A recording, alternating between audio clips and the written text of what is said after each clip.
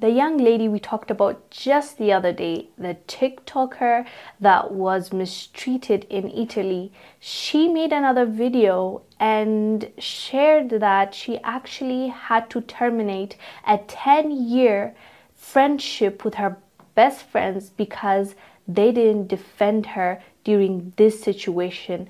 And not just that, they went ahead and played victim when she asked them, how come as my white friends, you didn't stand up for me? Watch this clip, we'll come back and discuss. Hey, so this is embarrassing, but no. I hesitate on making this, but I feel I need to show some sort of accountability because I was actually wrong as fuck. If you click on this comment, you'll see me in the replies acting froggy with anyone who even asks any variation of this comment. Because given the circumstances, I honestly didn't see a place where they could reasonably interject, but after thinking about it, they probably could have. So while in Rome, I actually pointed out all of these individual instances of racism right after they happened, and I also addressed them all in bulk at the end of the day, saying I felt uncomfortable, and my closest friend was like, maybe it's something other than that. And I was like, you know what, maybe you're right, maybe I'm just tired, maybe I'm PMSing. It was only after it kept happening that they were like, oh, this is undeniably racism at this point, when I knew from the jump that it was racism. So it turns out, the other friend ended up saying absolutely nothing. Like, they made an offhand comment like, oh, you're dressed so well, I don't know why people are following you, but after I actually left Rome, they said nothing to me. But a couple of days later, they somehow ignored all the videos of me crying, talking about how traumatic the experience was for me, showing screenshots of people threatening to lynch me over sharing my experience. And they told me that they thought that I misgendered them on TikTok. I still haven't seen any evidence of this happening. So of course I let them know that them ignoring the violent racism to make a complaint about something that only affects them is kind of fucked up. And I told my other friend, and they were like, oh, they must not have meant it that way.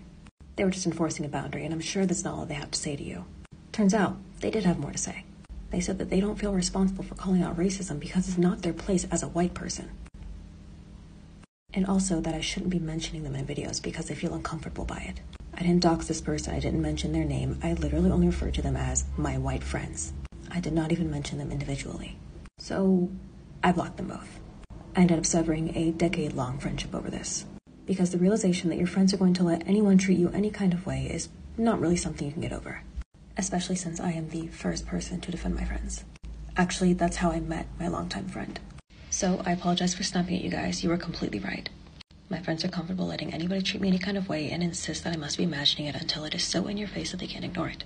You can see that she's a little bit hurt, but she made the decision to break up with her best friends because she didn't think that they acted the right way.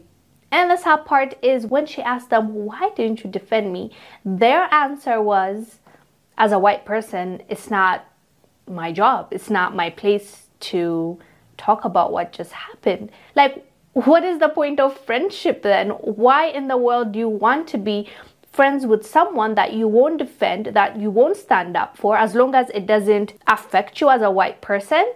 You don't care what happens to your friend that traveled all the way to Italy with you? It's just so insensitive, and it showed that how much they cared about her, which is unfortunate for her because it's like a wake-up call that these people are really not my friends and they really don't care about what I go through as long as it doesn't affect them. That was really, really sad. And if you remember, in her previous TikTok, she said that they're the ones that were like, okay, like, you're clearly not having fun and there's so much happening to you, you should go back home. And they stayed to enjoy their stay in Italy without her. But at the end of the day, she had to accept that they were not for her, even though there was denial there. She said for a few weeks she was defending them in the comment section when people were saying, but how come your friends didn't stand up for you?